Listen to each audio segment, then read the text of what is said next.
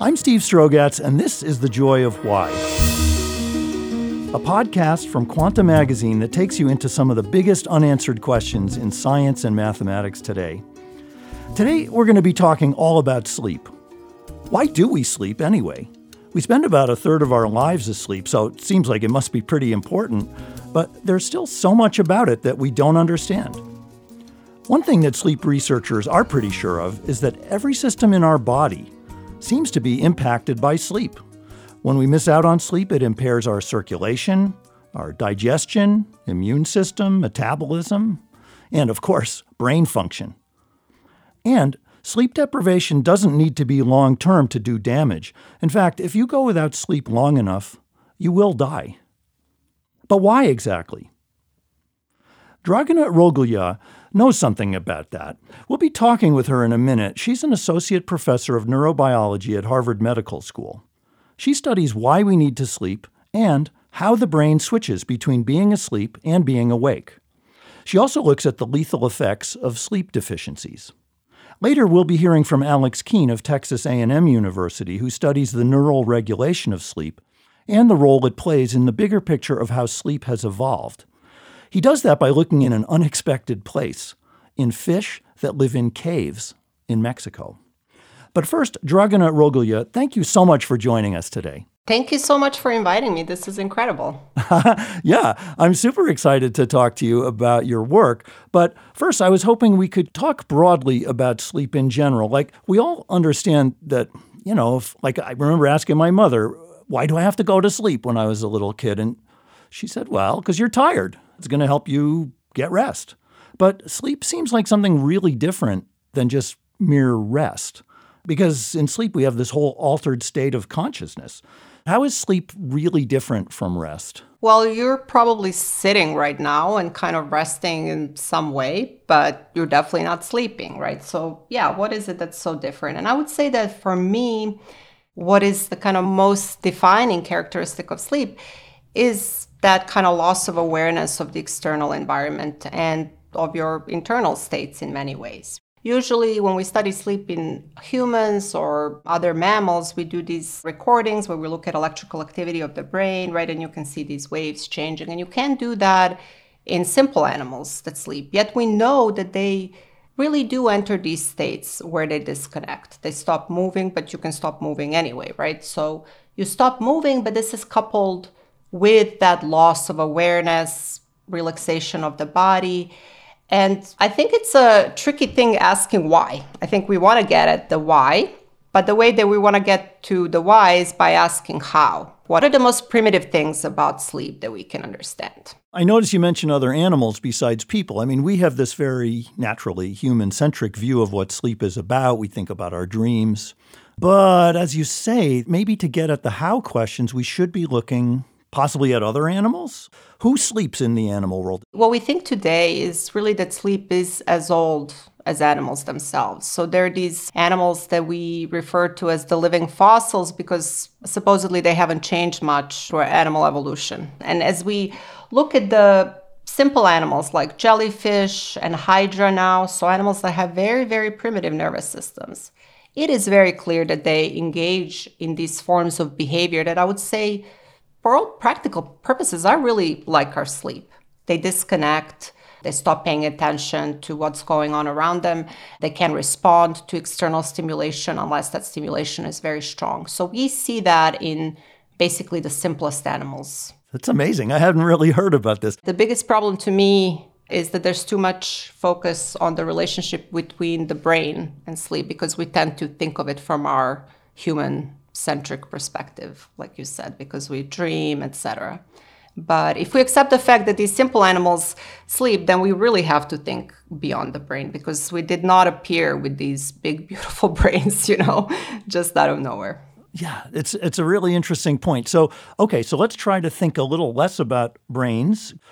Alan Hobson had this remark that sleep is of the brain, for the brain, and by the brain. Yeah, I don't think that's right. I don't think that's right. I mean, it is for the brain for sure, but it is also for many for all the other, pieces of our body, I think, really. So I don't think that that's right. Even saying it's by the brain, or of the brain, I mean animals that don't have a brain, that have very simple nervous systems, really rudimentary nervous system, they do sleep. So I guess that could be a sort of semantics issue, is it a brain or not a brain? But I don't even think it's just for the nervous system. And actually we have some evidence now that it's not even just of the brain. Other places in the body can regulate sleep. I mean, we and others have evidence for that, signals to regulate sleep can come from other places in the body.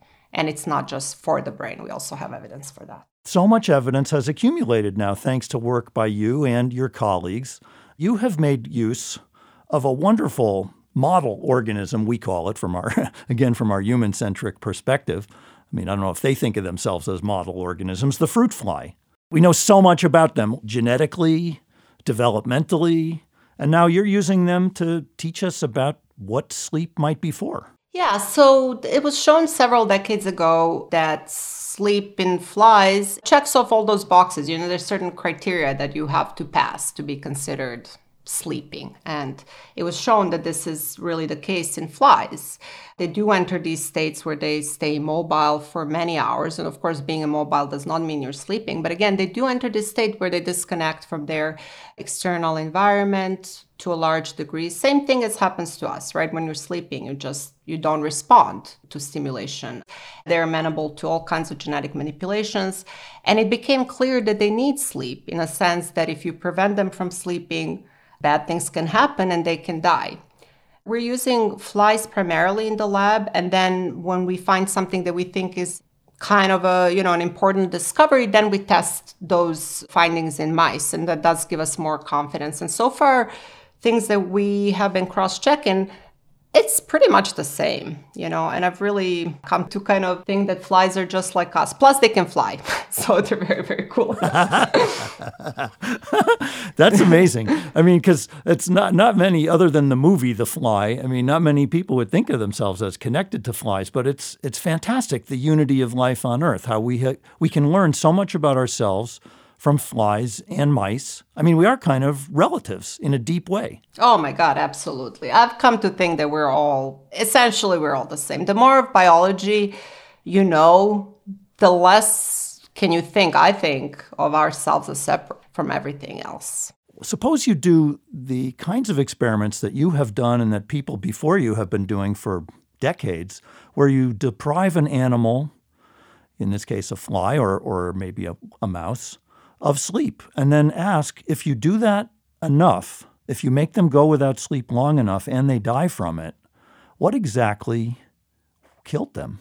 And you have a clue, a very important clue.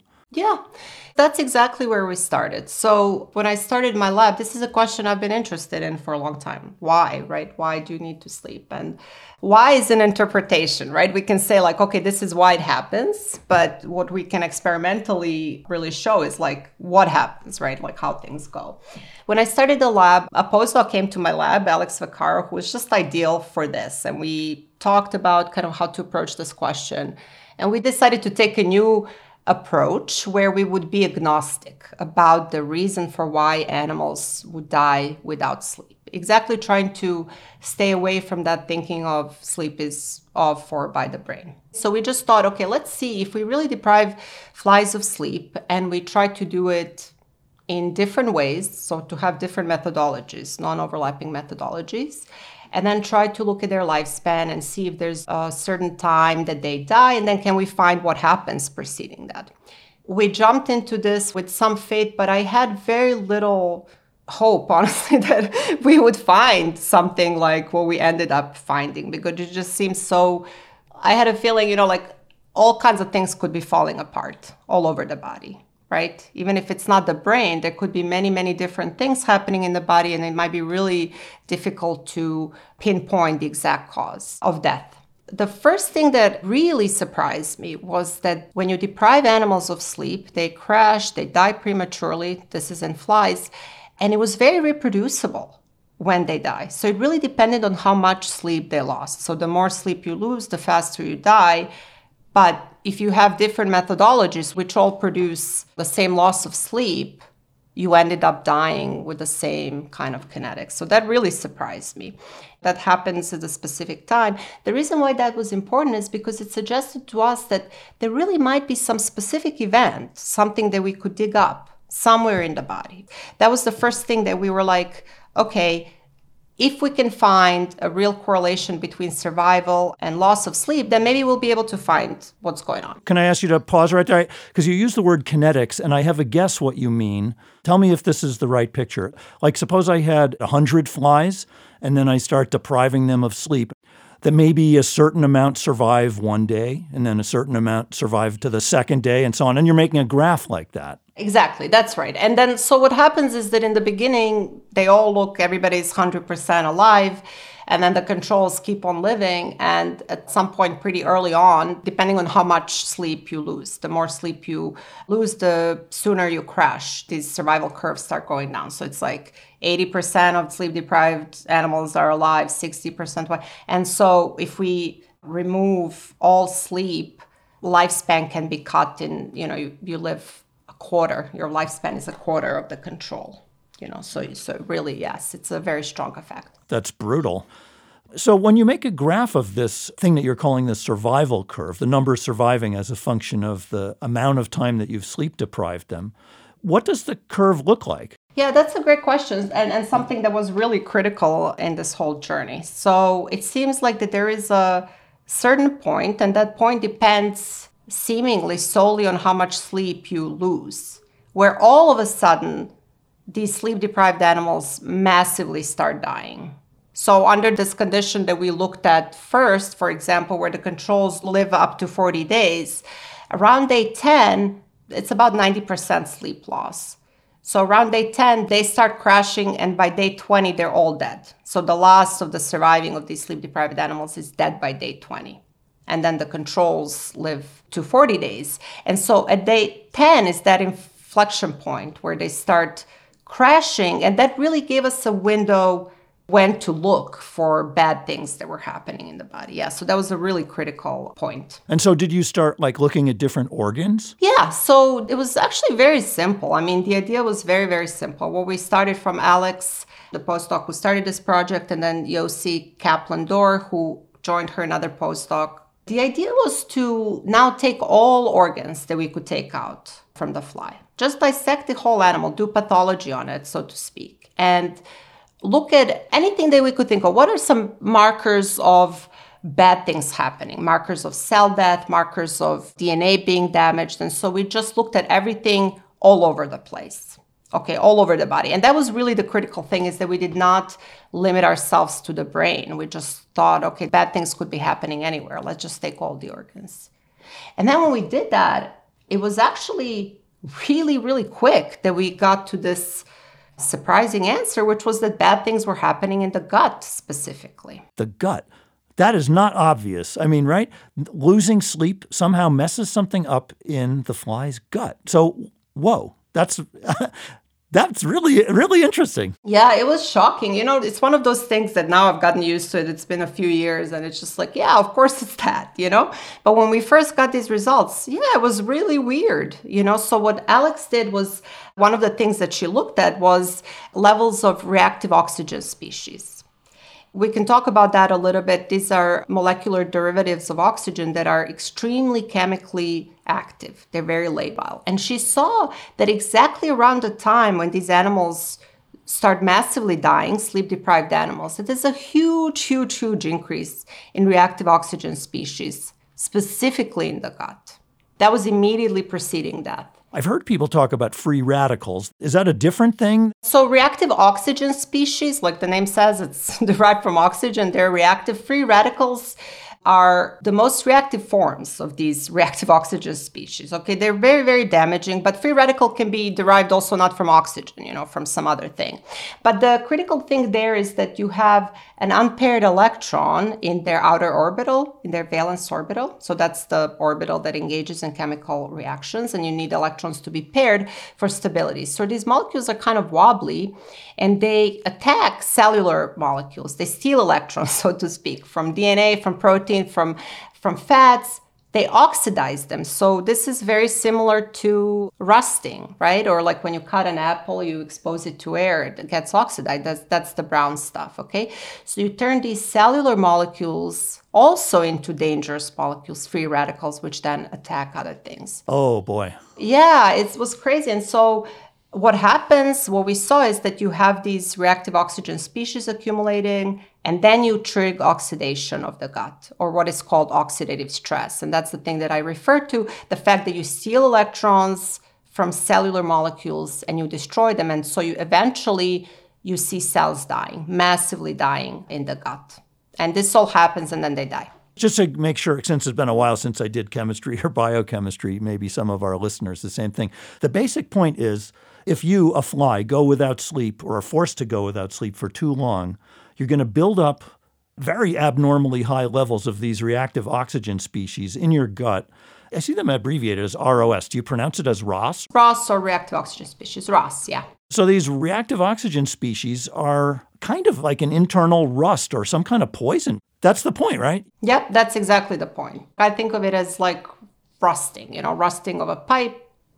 Expose apple to air, turns brown. That's oxidation. Oxidation is essentially you oxidize other molecules, means you steal electrons from them, okay? So that's what happens. That's what oxidative stress is. And what's really dangerous about it is that it can propagate, because one molecule attacks another, turns it bad, and that one attacks another. And so this is what we saw. And we saw it in flies, and we saw it with every method of sleep loss that we could think of. And then we checked in mice, and you see the same thing. But the most interesting thing came when we tried to show causation between that and the death that follows. Just because something precedes that, it doesn't mean that it's causal, right? It could be correlation. And so what Alex and Yossi did, and others on the team, was to try to neutralize these molecules. So to get rid of reactive oxygen species in the gut specifically, and then see if this could allow survival, normal life without sleep.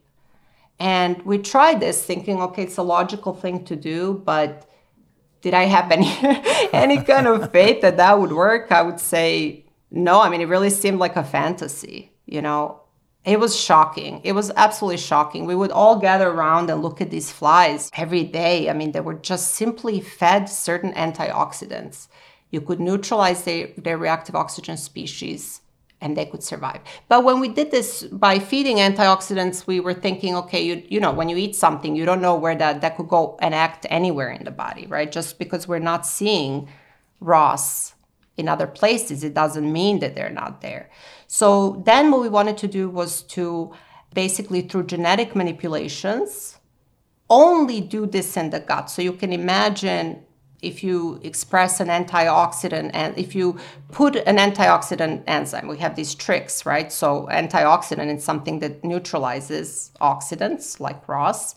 You only put it in the gut. And then you ask, can this rescue survival? And it does. As long as we get rid of these things in the gut, animals can survive. It's so brilliant. I mean, these experiments are so ingenious and sort of so simple that it must make all your colleagues feel like, why didn't I do that? This field has been, right? But of course you have the power of genetic engineering now. That's really been helpful. Yeah, I don't know if they feel like that, but I will say this. Yeah, it was very simple. That's the thing that I will tell you, I've never been a part of something that went smoother. Like I've never worked on a tougher question, I think. And never been a part of something that went smoother. So let me get it. It's sort of like saying, again, it's oversimplifying, but it's sort of like if I did not rust remover, but these antioxidants just in the gut, that's enough to save the flies that would have otherwise been dead. That's absolutely right. That's exactly what happened.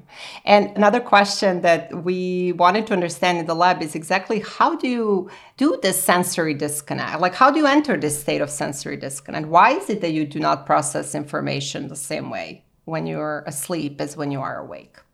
And so Iris Titos, another postdoc in the lab, she did this screen. And screen is something where you just try to get rid of a bunch of genes, like one by one, right? So we're looking for manipulations where it would make animals extremely responsive now during sleep. or extremely unresponsive, someone who can sleep through an earthquake. And what she found is a signal that originates in the gut. And so this was a completely separate study that also led us to the gut.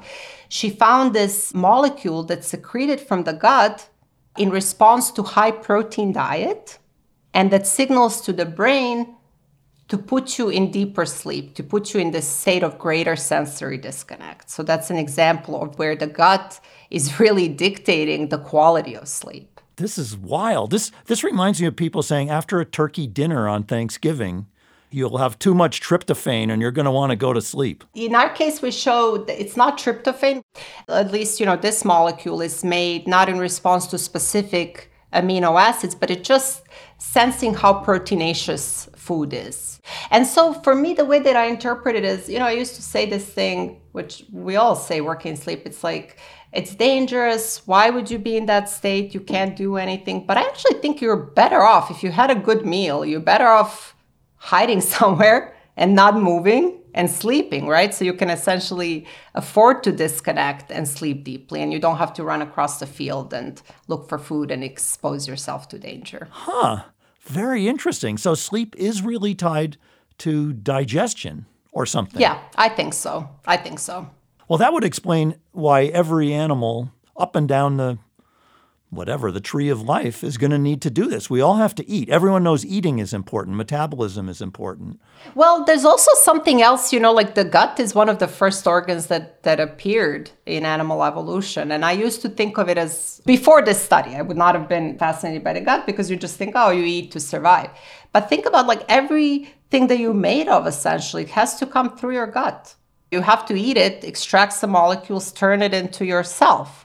This is like a place goes through the middle of your body where wild things happen. You have to break down tissues of other animals, of plants, of different things without harming yourself. It's nothing else that you can think of in your body is exposed to anything approaching what your gut is exposed to. That is a fascinating note to end on.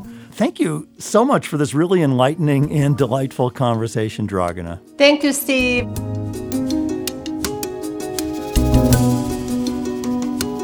The Joy of Why is a podcast from Quanta Magazine, an editorially independent publication supported by the Simons Foundation. Funding decisions by the Simons Foundation have no influence on the selection of topics, guests, or other editorial decisions in this podcast or in Quanta. My next guest is Alex Keene. He's a neurogeneticist who studies sleep. He also heads up the biology department at Texas A&M University. Alex has studied the molecular basis for sleep and memory formation in fruit flies.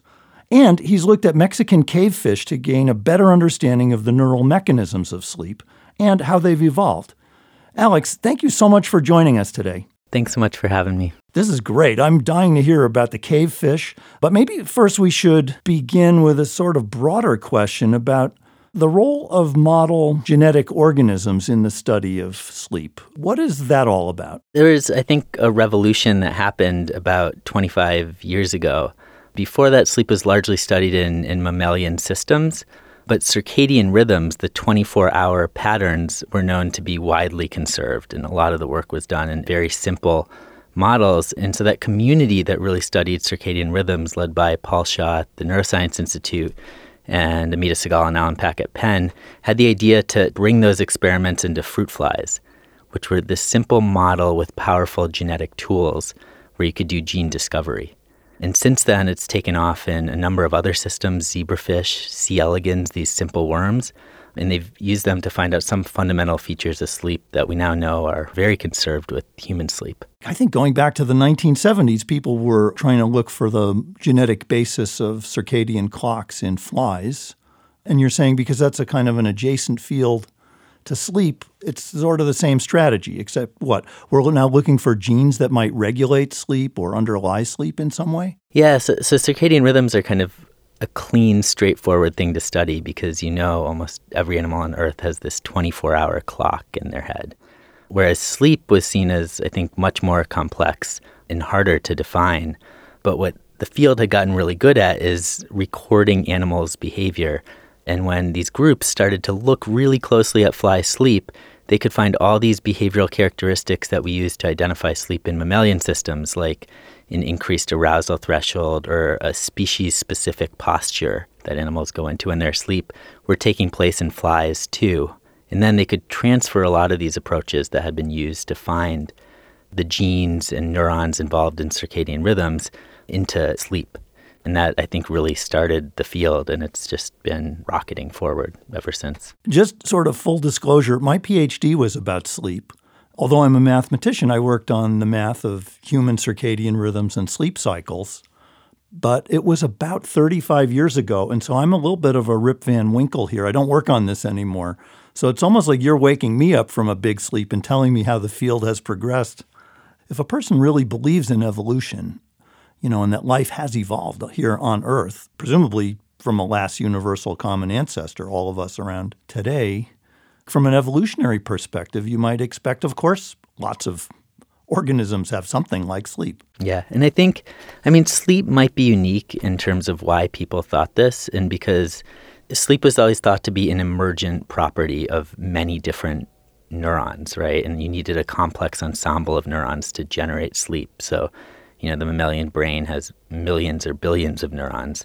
And so it's not something that anyone ever thought you could localize to an individual cell. But now, I think with the finding that, an animal with 300 neurons can sleep is broadly accepted, I think we need to rethink kind of what sleep is. What is the minimum number of neurons that you need to enter a sleep-like state is a big question. Oh, I was just going to ask you that. Is C. elegans as far down as we've gone? Yeah, I think C. elegans have a very primitive nervous system. There's also hydra and jellyfish that have been identified or characterized for sleep. The really remarkable thing about the work in C. elegans and hydra is it's not just that they have these behavioral characteristics of sleep, but a lot of the molecular machinery involved in sleep appears to be conserved. So the same genes from this little microscopic worm all the way up to humans are involved. For example, if you give hydra melatonin, they enter a sleep-like state. Well, maybe we should now shift gears to go deep into caves in Mexico. You have done a lot of work, you and your group, on Mexican cave fish. Tell us a little about them and why they're so interesting to study in connection with sleep. This is a really remarkable, I think, biological system. If you go into northeastern Mexico, there are these surface fish that live in rivers, and they look like normal fish. They have eyes, they're pigmented, and then there are 30 different caves around, basically within a county of each other, 50-kilometer area, and they have cave fish that have been trapped there. And so they're still the same species. They can still interbreed if we take them out and put them in the lab, but these cave fish look completely different. And the really cool thing is they've lost their eyes and they've lost their pigmentation, but it happened independently in each cave. And so scientists have studied these fish for almost 100 years to figure out how evolution happens repeatedly. What's happened recently is we've grown to appreciate the differences in their behavior and their physiology. So, for example, when I was a postdoc at NYU, we looked at sleep differences in these cave fish. And the impetus for that is there's lots of speculation that the reason there's variable sleep throughout the animal kingdom is because animals have different foraging needs. So, for example, if you're a large mammal like an elephant, you need to eat most of the day, and for that reason, elephants only sleep a few hours a night. And so we knew that food was poor in the caves, and so we tested sleep, and we found that these cave fish had repeatedly evolved to sleep much less. And that was kind of the start of using this organism as a genetic model to look at sleep. This idea of being trapped in a cave, I want to understand that a little better. It's something like, hundreds of thousands of years ago, there was some kind of geological phenomenon, flooding or something that caused them to get trapped? Yeah, so we think that these fish got trapped a few 100,000 years ago in all these different caves. The idea is the fish got stuck in there, and then over time, what was needed to survive in a cave is very different than what was needed to survive in a river. And one of the things that we were particularly interested in is sleep, and it looks like, we know now they sleep less, and our hypothesis is that's because there's limited food, and if there's limited food, when you're asleep, that's time away from foraging. So what more broadly are these cave fish telling us about sleep? One of the fundamental questions I think we are trying to address is, do they need less sleep, or are they chronically sleep depriving themselves? Because one idea you could think of is that they've become more efficient sleepers. And it'd be fascinating to know what a brain is like that sleeps so efficiently that it only needs a few hours sleep. More importantly, we can look at the differences in sleep between each population of cavefish and understand how genetic variation leads to sleep differences. And that's really important because sleep in humans is incredibly variable. Some people need 5 hours of sleep. Other people need 8 hours of sleep. You can have two people who are insomniacs, but for completely different biological reasons. And that's really important because the way you might treat that insomnia is different based on the underlying biological problem. If we can go beyond looking at sleep in a few model systems that have been highly inbred in the laboratory and leveraging the power of this variation that's out there, that evolution's created, it'll tell us a lot more about the variation between individual people. And I think that's ultimately necessary to treat sleep better and to understand how it's working. Let's see if I get this then about the independent evolution. I mean, that aspect is very interesting, that you say there's these 30 caves. They don't have, to first approximation, maybe almost no interaction with each other.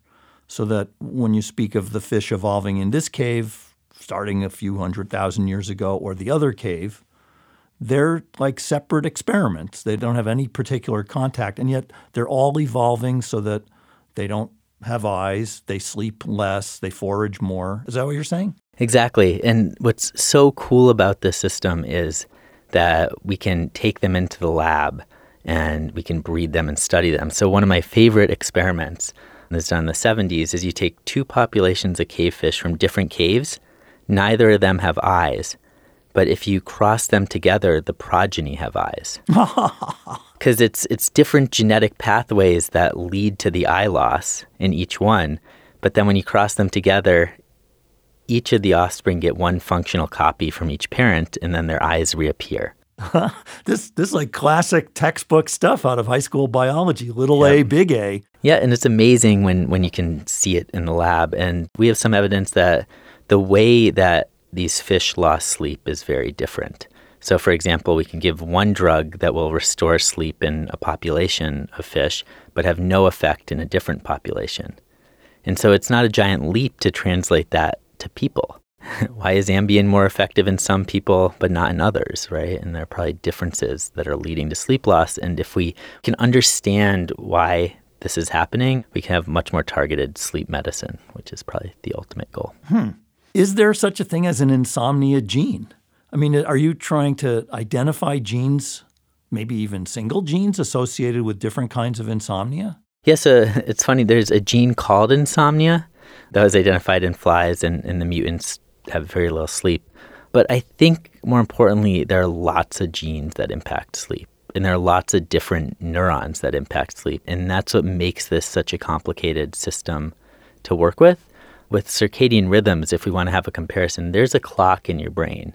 And we know where that central clock is located. It's located in the hypothalamus. But I think with sleep, there are sleep circuits that are diffusely located all over your brain. And so you could imagine if there are all these different inputs and you strengthen one and you get sleep and you strengthen another and you get wakefulness, there are lots of different ways to impact this system. And so I think there are probably hundreds of genes that impact sleep and hundreds of different sets of neurons if we look at the human brain. And so figuring that out is going to be really complex. One of the things we found in cavefish is that the gene hypocretin, also called orexin, which is thought to be a main regulator of sleep in mammalian systems. Narcoleptics have reduced hypocretin signaling, for example. And this gene varies by cave and cavefish. And so cavefish with really short sleep have higher levels of this wake-promoting gene. And so what we think is it's possible that variability in hypocretin levels between individual people is contributing to our sleep differences. Let me underline that last point. I want to make sure I got that. You're saying there's a gene that makes hypocretin or orexin, you said? Are those proteins? So it's called hypocretin and orexin. It's a neuropeptide, so it's released from neurons and binds to a receptor. And it was first identified in these really classic studies in dogs from Emmanuel Mignot's group at Stanford. And they had these narcoleptic dogs. And he was hunting for the gene that caused narcolepsy. And he found a mutation in the receptor for hypocretin, and it caused the dogs, when they would get excited, to essentially fall asleep with cataplexy, so they wouldn't move, they'd be paralyzed. And then later it was found that humans with narcolepsy often had a loss of hypocretin neurons in their hypothalamus. Since then, there's been a lot of focus on this gene. And so we just found in cavefish that variable levels of this gene track with how much the fish sleeps. And so it's possible that this translates to humans as well. And, really good sleepers might have lower levels of hypocretin, and poor sleepers or insomniacs might have higher levels of this gene. But like I said, it's probably a complex process, but that's just one idea of how you could take variable levels of a gene and use it to understand human biology. It's just astonishing, the unity of biology here, that there's this gene that we have, that dogs have, that your cavefish have. I think what's amazing to me is that this acceptance that sleep has really old evolutionary origins is recent. In the history of the field of sleep studies, 20 years is not a long time, or 25 years for people to have made this shift. But I think now that there's this acceptance, I think there's just going to be so much knowledge that's gained when we can take these simple organisms, relatively simple organisms, and apply what we learn to more complex brains. One fairly recent discovery that got lots of buzz, I think deservedly, was that zebrafish have two patterns of neuronal activities. One that seems kind of like REM sleep, the sleep that we associate with the dreaming state in people and in mammals. Why was that discovery about these different patterns, roughly like sleep stages, so important in terms of understanding sleep and evolution of sleep? Yeah, I think this was a really remarkable study from Philippe Morin's lab at Stanford. And the reason is it's always thought that, or at this point I think is accepted that these simpler non-mammalian models sleep. But structurally, their sleep can't be like human sleep, that we have sleep made up of stages, light and deep sleep, REM and non-REM. And what Philippe Morin's lab did is they took advantage of the fact that you can use genetic tools to record the activity of the brain in these zebrafish. They're transparent when they're really small, and so he put them under a microscope, and he recorded their activity. And he found that the activity pattern in this area, the dorsal pallium, which is the evolutionary precursor to the mammalian neocortex, had these REM and non-REM-like sleep patterns.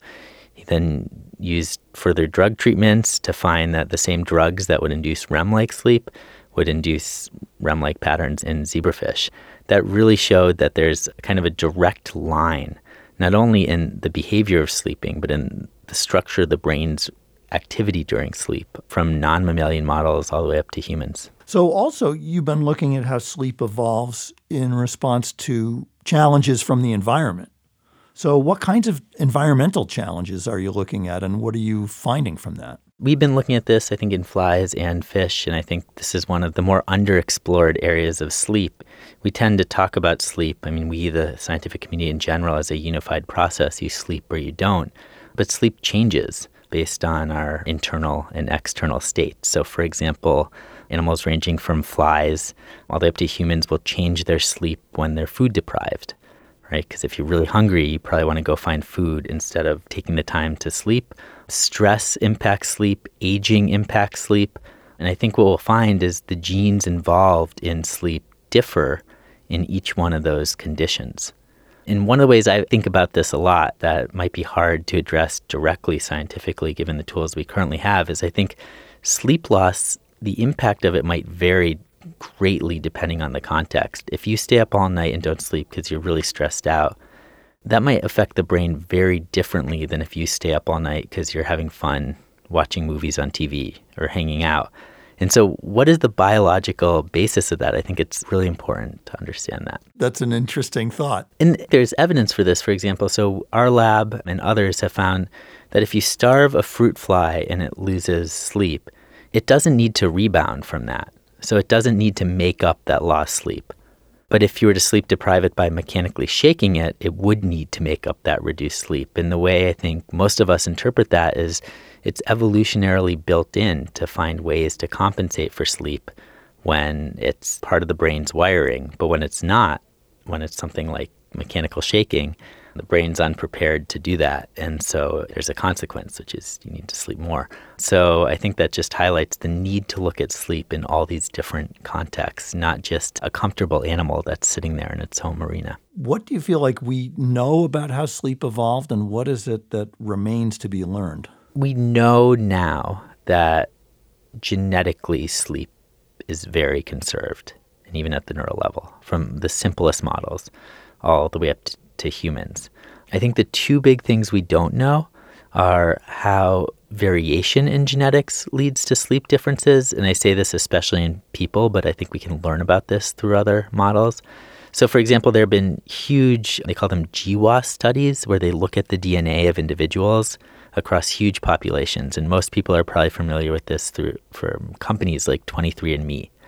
These have also been done for sleep, and what they come up with is lots of hits, lots of genes that are associated with sleep, but it's hard to verify what those do. And if we could understand how that variation between us impacts sleep duration and quality, I think that's really important. And then I think that from the evolutionary perspective, the really big thing we don't know is what is it about different environments that drive sleep differences? So I can tell you the elephant sleeps only a few hours a night and the armadillo sleeps 18 hours a night. But what is it about their behavior, about their evolution that caused those dramatic differences that made our cavefish lose sleep?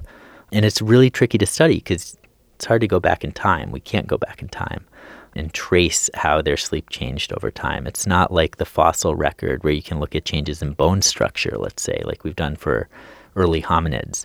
And so what we end up doing is comparing a lot of existing species, and it's a challenge, but I think it's achievable. Thinking about sleep evolution research, is there one question that you could identify that you're most excited about? I think I'm most excited about this idea of linking the animal's natural ecology to sleep itself, because I think that's a tangible one. More and more animals are being used to study sleep now, and a lot of that's being driven by the development of CRISPR that gives us the ability now to manipulate genes and neurons in just about any model we look at, when before that was limited to a small subset of biological models.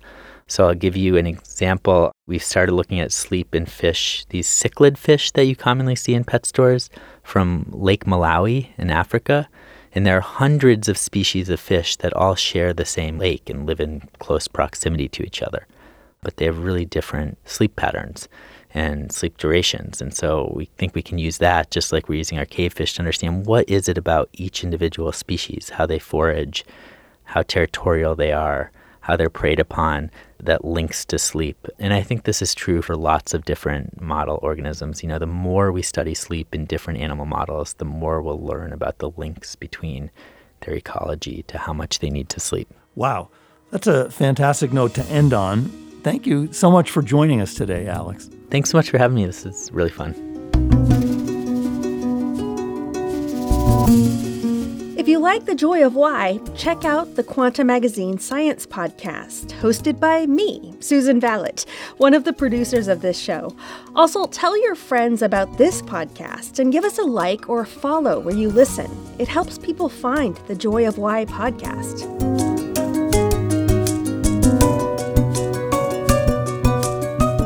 The Joy of Why is a podcast from Quanta Magazine, an editorially independent publication supported by the Simons Foundation. Funding decisions by the Simons Foundation have no influence on the selection of topics, guests, or other editorial decisions in this podcast or in Quanta Magazine. The Joy of Why is produced by Susan Vallet and Polly Stryker. Our editors are John Rennie and Thomas Lynn. Our theme music was composed by Richie Johnson, and I'm your host, Steve Strogatz. If you have any questions or comments for us, please email us at quanta@simonsfoundation.org. Thanks for listening.